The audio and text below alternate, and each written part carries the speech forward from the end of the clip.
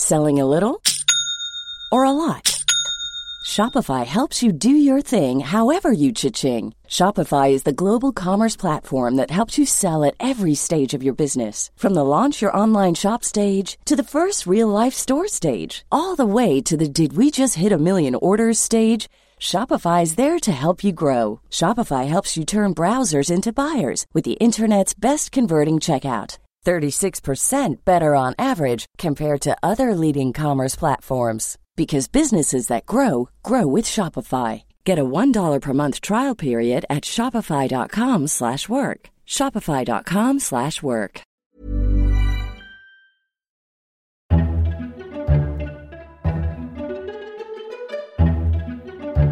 Welcome to FT Politics, a weekly discussion on what's happening in Westminster from the Financial Times. I'm Sebastian Payne. In this episode, we'll be looking at yet another bumpy week for Boris Johnson's government, including the extraordinary U-turn on free school meals over the summer, the abrupt decision to shut down the Department for International Development, and further misadventures in the UK's growing culture wars. Plus, we'll be diving into the latest difficulties with the NHS's homemade solution for a test and trace app, which has been substituted this week for technology driven instead by Apple and Google. To discuss all this, I'm delighted to be joined by our political editor, George Parker, columnist Robert Shrimsley, political correspondent Laura Hughes, and health editor Sarah Neville. Thank you all for joining. And if you find yourself liking this episode of FT Politics, then do subscribe through all the usual channels to receive it every Saturday morning. Marcus Rashford was a character few in Boris Johnson's government were especially familiar with a couple of weeks ago. But one of England's most popular footballers has managed to do more than most ministers in shaping government policy, thanks to his campaign to provide free school meals over the summer holidays for some of Britain's poorest children. After days of humming and hawing, the Prime Minister finally caved into Mr Rashford's public campaign and coughed up £120 million for one-off tickets to provide meals over the summer break. But the sense of turmoil has continued in other areas, not least the decision on Tuesday to roll up the Department for International Trade into the Foreign Office and Foreign Secretary Dominic Raab's embarrassing lack of comprehension about the Black Lives Matter movement. So, George, let's begin with the free school meals U-turn. This struck me as a classic of the U-turn genre. Well, it was a classic of the U-turn genre in the sense that it was a U-turn that you could have seen coming from space. It was such an obvious campaign that they had to give in to. Once Marcus Rashford has started mobilising his campaign for vouchers for free meals to be provided over the summer holidays, it was hard to see how the government could resist. It had already conceded the principle that these vouchers should have been available during the Easter holidays, and they were made available. The amount of money was relatively small, certainly in the scheme of the numbers that we're talking about at the moment with the coronavirus outbreak. But how did the government think it could possibly win a public relations battle with an articulate young footballer speaking from the heart about his own experiences of poverty growing up in Manchester, especially at a time of the Black Lives Matter campaign as well? How could they have thought they could have resisted that campaign at all? And it ended up in the ludicrous situation where the Labour Party was forcing a vote on this in the House of Commons. And I spoke to a number of Tory MPs that morning who were petrified at the idea that they were going to have to walk through the division lobbies and oppose Marcus Rashford's campaign. One of them said to me, this will be on every single leaflet put out by my opponents at the next election. And their worst fear was they were going to be marched through the lobbies to oppose this campaign and then find Boris Johnson U-turning a few hours later. So in the end, common sense prevailed and the government did perform this U-turn. And there were, in fact, some ministers who were chuntering that they were worried about losing that amendment for the reasons you just said, George, that I remember somebody texted me that morning saying, just watch the numbers on this very carefully, because people don't want to be seen as being on the wrong side of a very public campaign with a very public figure. And you have to ask yourself, why were they so tin-eared on this for so long?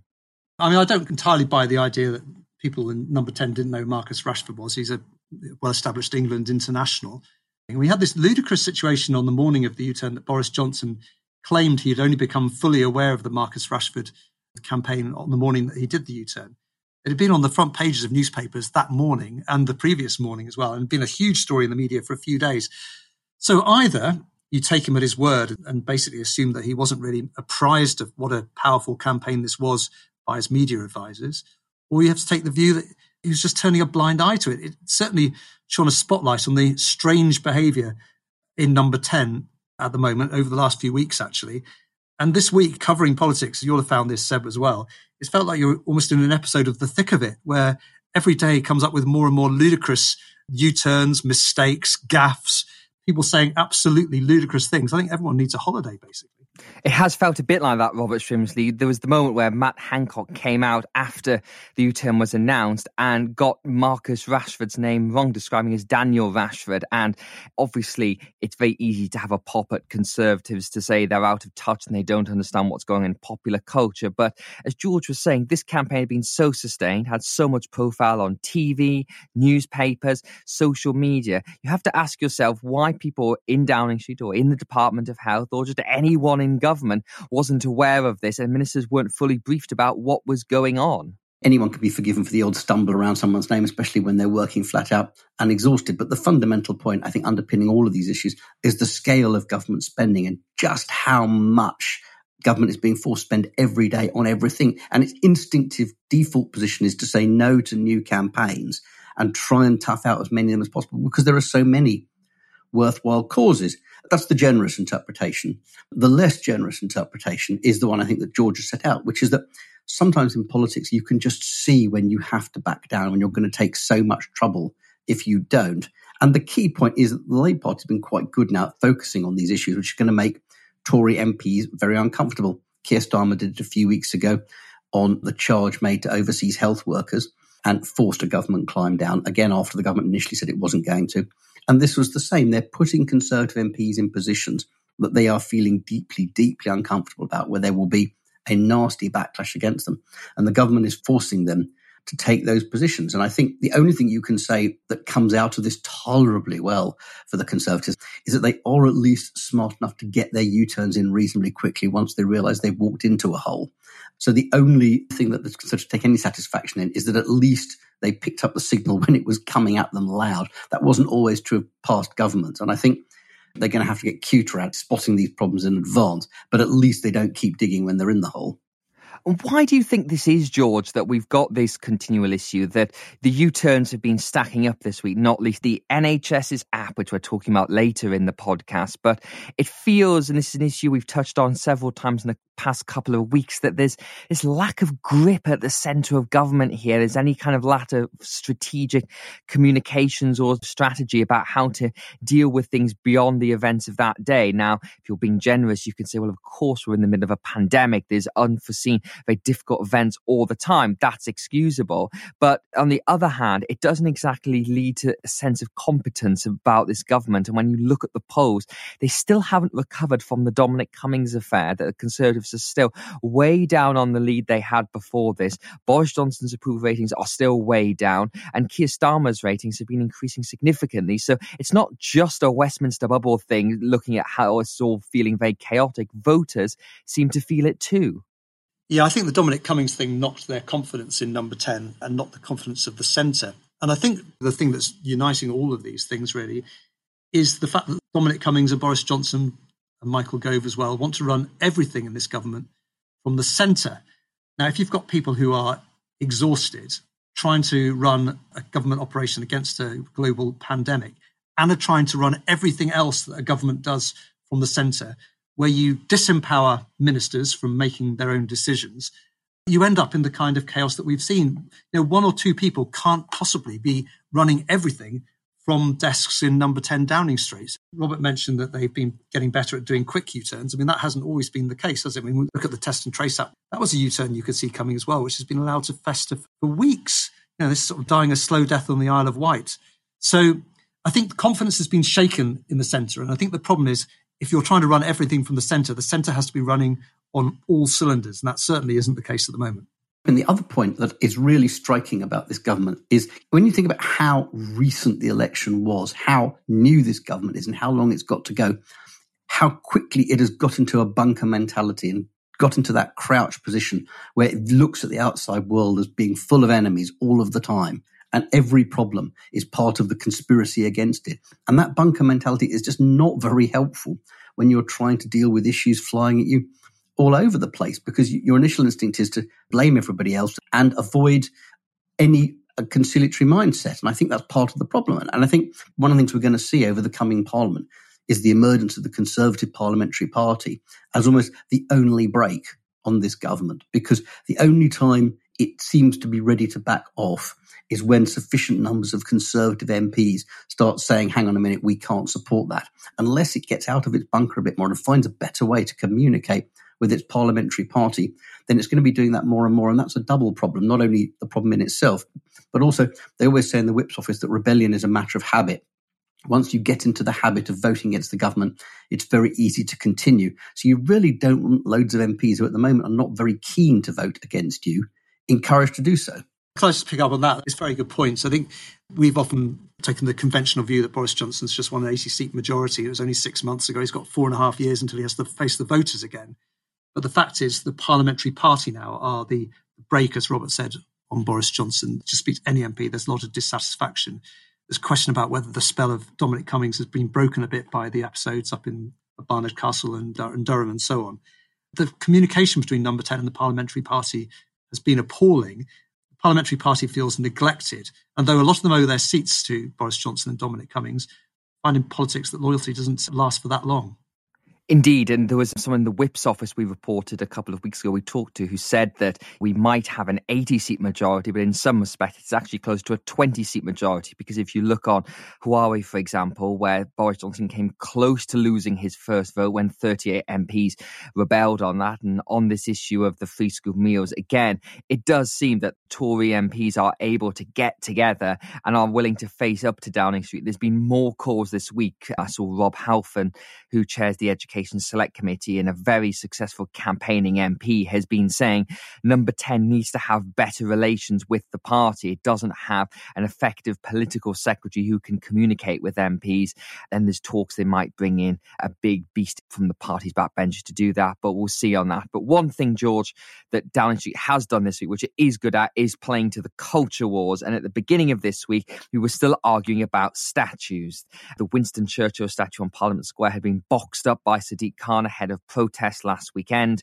And this came a big rallying point for Conservative MPs, them all getting very angry. Boris Johnson penned this column for the Daily Telegraph saying that this was an absolute disgrace, this shouldn't happen again. And he said he would fight with every breath in his body to make sure Winston Churchill's statue was not pulled down, even though nobody was actually really asked for it to be pulled down. It was only very minority fringe campaigners who were calling for that. But one element of this that I've heard from people in Downing Street is plotting this war on woke, that there are people who are advising Boris Johnson who like the idea of fighting culture wars. They think it's a good way to shore up the Tory base and to create dividing lines with Labour. And again, it speaks to that campaigning vote leave mentality, but it's not really a substitute for good governing. No, it's not. I mean, you wrote a very good piece on the war on woke and that mindset in Number 10. I don't think Boris Johnson feels entirely comfortable with it, to be honest, though I know people in Downing Street are urging him to go down that route. I think Boris Johnson realises his responsibilities as Prime Minister is not to exacerbate divisions in the country. But when you're on the back foot, and as Robert said, you're in that bunker mentality, you're trying to find your way out of it. It is tempting to play the populist card. And I think there was an element of that in the decision this week to merge the Overseas Aid Department, DFID, with the Foreign Office. Now, to be fair to Boris Johnson, this is something he's been talking about for a while, the idea of putting foreign aid more at the disposal of British foreign policy and more of an effective lever of British foreign policy. But nevertheless, the timing of that this week felt a bit to me like it was a government that was on the back foot, desperate to try and set the agenda, and knowing very well that anything which suggests you're going to rein in the overseas aid budget is something which is going to play well with certain parts of the Tory press. So it was rushed forward without very much consultation, and with the result that actually it didn't get as favourable headlines as you might expect. Even the Daily Telegraph was pointing out that this idea was criticised immediately by three former prime ministers, Tony Blair, Gordon Brown and David Cameron. So I think Boris Johnson's torn on this from declaring a full-out war on woke. I'd agree with that. And Robert, this thing about rolling DFID into the FCO, we know this is something Boris Johnson has long wanted to do. He told the FT back at the beginning of 2019 this was what he thought should happen. He became Prime Minister 6 months later. And ever since then, we've known that the Department of International Trade would get rolled back in and the FCO. And as has been pointed out by lots of folks this week, every Labour government has created a separate international aid department and every Conservative government has rolled it back into the FCO. So it's hard to see this as anything but playing to the base here. And there are some very good arguments about why it will help deliver better diplomacy. The former Foreign Secretary Malcolm Rifkin probably made the best case for it in an op-ed this week. But again, the reason they sort of pushed this announcement out on Tuesday in the middle of all this row about free school meals and the general competence of the government just again seemed to be playing to the base naturally. And I just don't really see if it achieved what they wanted it to. Well, I think it was the coming together of two different impulses. The first being exactly the one you said, that there are a lot of people in the Conservative Party who don't really like the concept of overseas aid budgets and are happy to see that money redeployed in a way that supports Britain's economic and diplomatic goals a little more directly. It's a little less charitable, but it's possibly more effective, they would argue. That's highly open to doubt. The other thing I think you have to remember is that Boris Johnson himself was Foreign Secretary at a time when the Foreign Office was torn apart. He's made Foreign Secretary. He loses control of the Brexit negotiations. He loses trade to the new Department of International Trade, and you've still got DFID. And I think the Foreign Office is possibly the grandest Whitehall department with not that much control over anything anymore. It's got a very small budget. It was being dismembered. And it's almost as if the more the UK lost the empire, the more the Foreign Office has had to fight for its own little empire. And Boris Johnson, having been Foreign Secretary, will have been highly sympathetic to that. There is a political argument that says, as we become less important in the world, what we do has to have more clout and has to have more direct impact. We have to marshal all of our resources in a way that maximizes what we do. The problem with that argument, as has been made, is that actually we lose the soft power value of the Department for International Development, and there could well be a consequence of kinds that we haven't thought about. And I think the problem is there is still a huge mindset in the Conservative Party which looks to Britain's past and thinks this is a great advantage to the UK. It looks to the Commonwealth, it looks to the Empire, and it thinks that all the countries that were once of the Empire have this enormous debt of gratitude towards the UK and are desperate to align with it, do deals with it. And of course, a large number of the countries that were in the Empire don't feel that way towards Britain at all.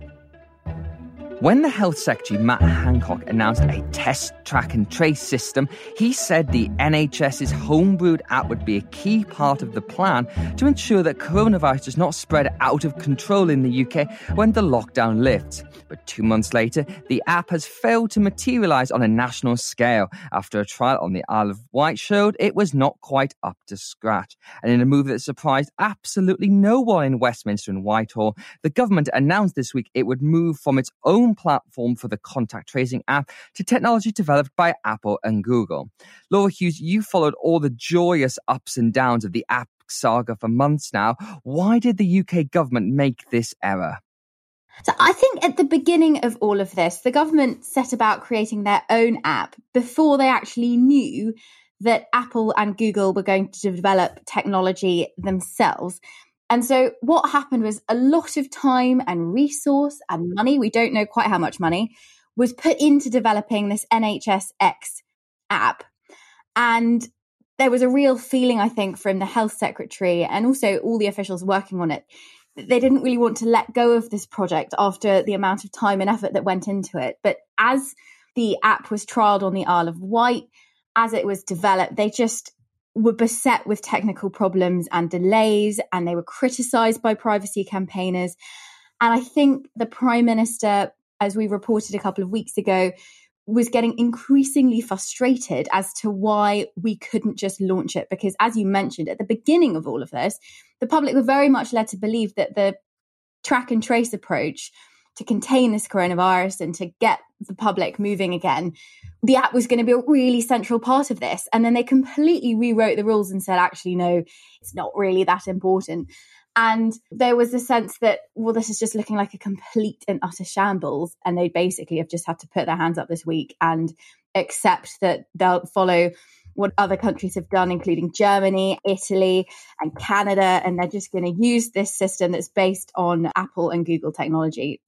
And the key difference between our version, Laura, and the Google and Apple versions ought to do with the centralisation of this, that when the NHS built their own app, the idea would have this huge centralised database, which privacy campaigners would love, as you can imagine, that would store anonymised versions of data about who had been in contact with whom when they had been diagnosed with COVID-19. And the idea being that epidemiologists could use this to model things to try and predict outbreaks quicker. But it seems as if it hasn't worked. And there's a bit of a blame game going on with the NHS saying Apple wasn't playing ball here on this, whereas Google were, in fact. I've seen some reports this morning saying that the Google version of the NHS app had a 75% success rate, but the Apple version was much less successful. But by moving to this new platform provided by Apple and Google, it's all done locally. There's no centralized database. So it's really hard to know exactly what went wrong, but it does seem mad the government has just put all this time and effort and again wasted weeks that could have been used to try and clamp down on coronavirus and make sure contact tracing was working to try and get us out of this economic shutdown. Yeah, I mean, Matt Hancock on Thursday night at the press conference was trying to make this point that he'd always backed two horses, that the government had been developing their own system, but had also been looking at the Google Apple technology at the same time, which is sort of true. They were both always being considered. And he sort of sought to shift a bit of the blame onto Apple, because one of the reasons that ministers were forced to completely abandon their own model was that rigorous testing they've been doing showed that it's just not effective on Apple smartphones. And obviously a lot of people have Apple smartphones. The idea now, they say, is to use some of the proximity detection technology that they had as part of the NHSX app and merge it with the Apple Google system. So you'll have this sort of new product at the end of the year, which is obviously a lot later than we originally said we were going to get it. But it's hard. I think that they felt that unless you're able to give really detailed estimates of how close people have been with one another, you might end up with lots of false positives being sent out to people. The other interesting point that they keep hammering home is that they still are feeling, I think, that the trial on the Isle of Wight showed a lot of people don't like using this app and they don't want to be informed by technology that they might have coronavirus. They much prefer to be told by humans. So a lot of emphasis is being put on the human traces. It's been a bit of a mess. It's extraordinary. The story's just rolled on and on and on. And we put all this time and effort into it. And a lot of people just didn't want to let it go.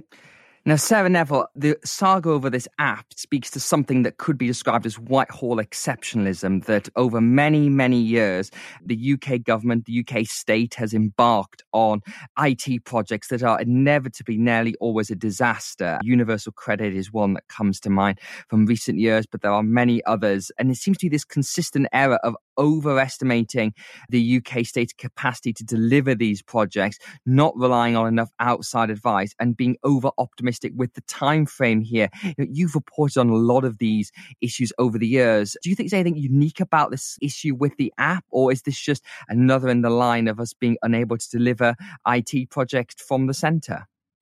I think, to be fair, as Matt Hancock pointed out on Thursday night, there have been problems with apps around the world. This hasn't been a very easy nut to crack. But that said, I absolutely agree with you. I think one of the factors that has been overhanging this whole saga and the government's extreme reluctance to surrender its own version of the app has been this notion of UK exceptionalism and the idea that we can create something which, as Boris Johnson said himself, is world-beating. Not just world-class, but world-beating.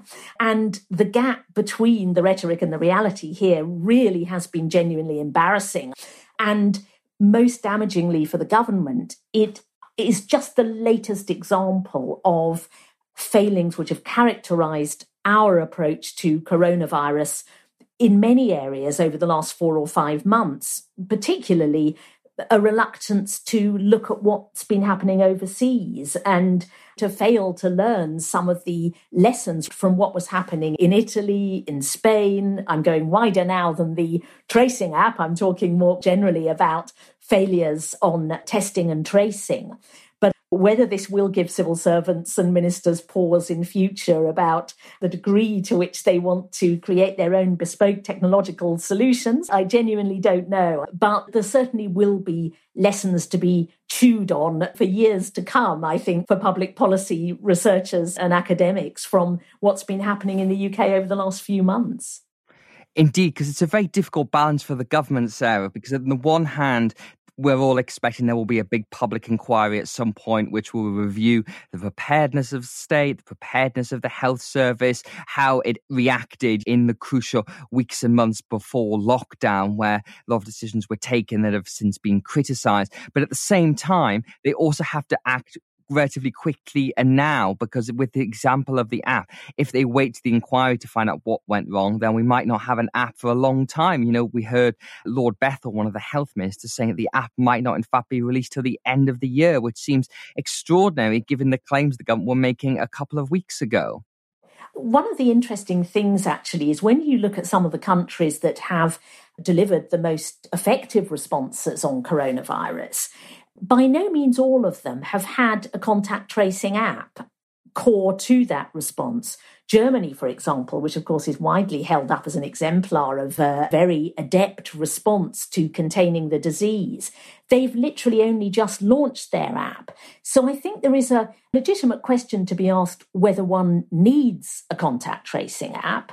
But the issue for the UK is wider, which is, how is our manual tracing system working? I think a very effective and efficient manual tracing system could well be a total substitute for a digital app. But I think the problem is that right now, our manual tracing system is not going particularly well. There are still real issues. The latest data came out on Thursday showing that still more than 1 in 4 people testing positive are not being traced. And Chris Ham, the illustrious former head of the King's Fund think tank, pointed out that significantly more people are being traced via public health specialists on the ground in local authorities or via Public Health England than are being traced via this private sector delivered test and trace programme.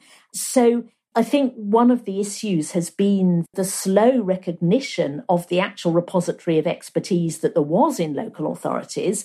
Their environmental health staff are incredibly experienced at tracing disease outbreaks and the contacts of those who contract, food poisoning or whatever.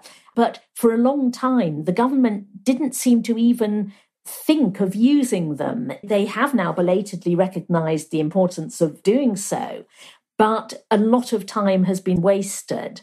If some of these problems can now be addressed, we can get a more joined up system that really does make use of all the expertise that's out there. It may well be that we can, in the coming couple of months or a little longer perhaps, get a system up and running which is so strong and so efficient that actually the app very genuinely is only the cherry on the cake, as Matt Hancock and officials keep saying. Yes, Laura, because you've been looking at this topic as well about the human tracers. This was ramped up for the beginning of June and part of our world-beating contact tracing system, as Mr. Hancock continually likes to see here. And if I'm right, the latest figures on this showed that about a quarter of outbreaks are not being successfully followed up. What's the view inside government? Is it that the human contact tracing is working or that it needs to be better? And if the app, as we heard from Lord Bethell, might not be ready till the end of the year, could that see us through the easing of the lockdown? Because that's the real question. Because as we know, the government is trying to get this divide right between the health concerns and the economic concerns. And the push is growing from the Treasury, from Downing Street, to get the economy moving. But if they can't do that in a safe way, which is all down to the contact tracers, then we're really going to be in some much more difficult economic problems later in the year. I genuinely think there is a feeling within government that you don't need the app for contact tracing to work, and that, yes, it's not perfect right now. As you mentioned, a quarter of people are not necessarily working under the scheme, and there are obviously people who are being approached and might not accept that they are going to self-isolate. There are people who are refusing to hand over contact details. but generally they feel as though this is a work in progress and it's getting better.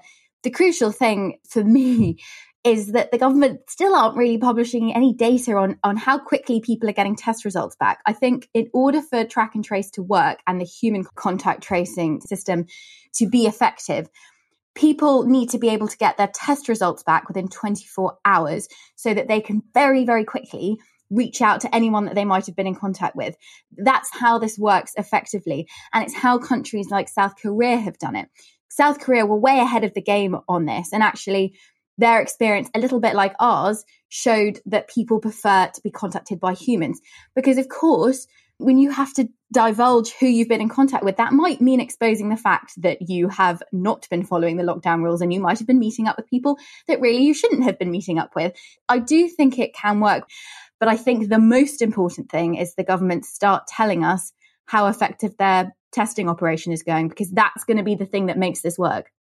And that brings us finally, Sarah, onto the news that's just broken as we're recording this podcast on Friday, which is that the new UK's Joint Biosecurity Centre, which would be great if you could explain exactly what that is, has announced that the threat level from COVID has gone from 4 to 3, which is good news for the government. And you can see Matt Hancock's already out saying this is proof that our strategy is working, that we're easing the lockdown, and still the threat from COVID-19 is decreasing. How significant is this? Is it a bit of PR, or is it genuinely a sign that the battle against coronavirus is being won?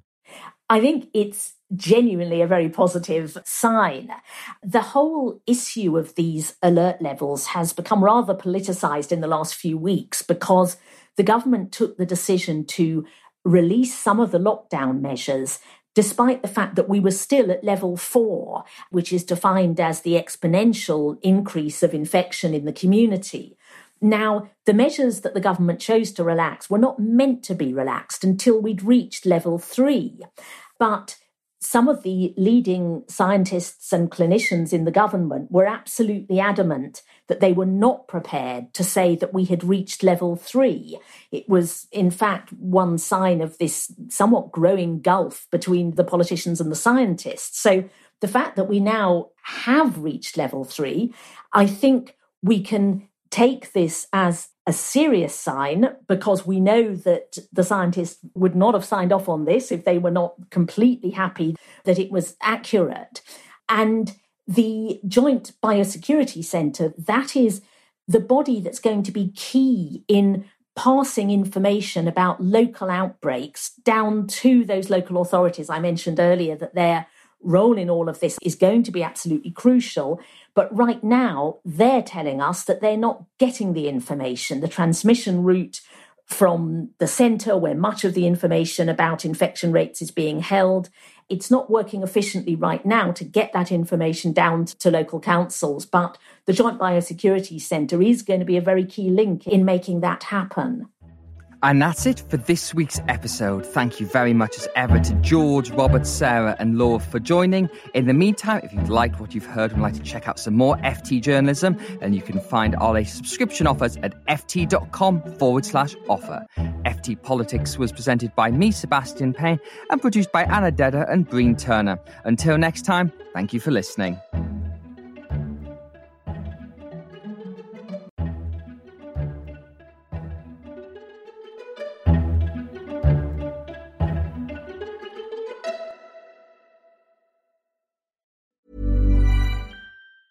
Planning for your next trip? Elevate your travel style with Quince. Quince has all the jet-setting essentials you'll want for your next getaway, like European linen, premium luggage options, buttery soft Italian leather bags, and so much more. And is all priced at 50 to 80% less than similar brands. Plus, Quince only works with factories that use safe and ethical manufacturing practices.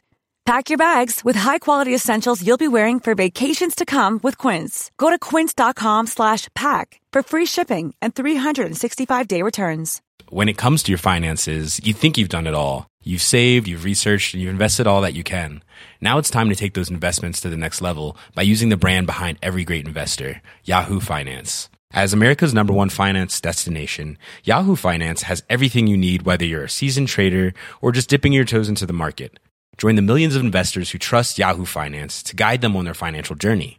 For comprehensive financial news and analysis, visit yahoofinance.com, the #1 financial destination, yahoofinance.com.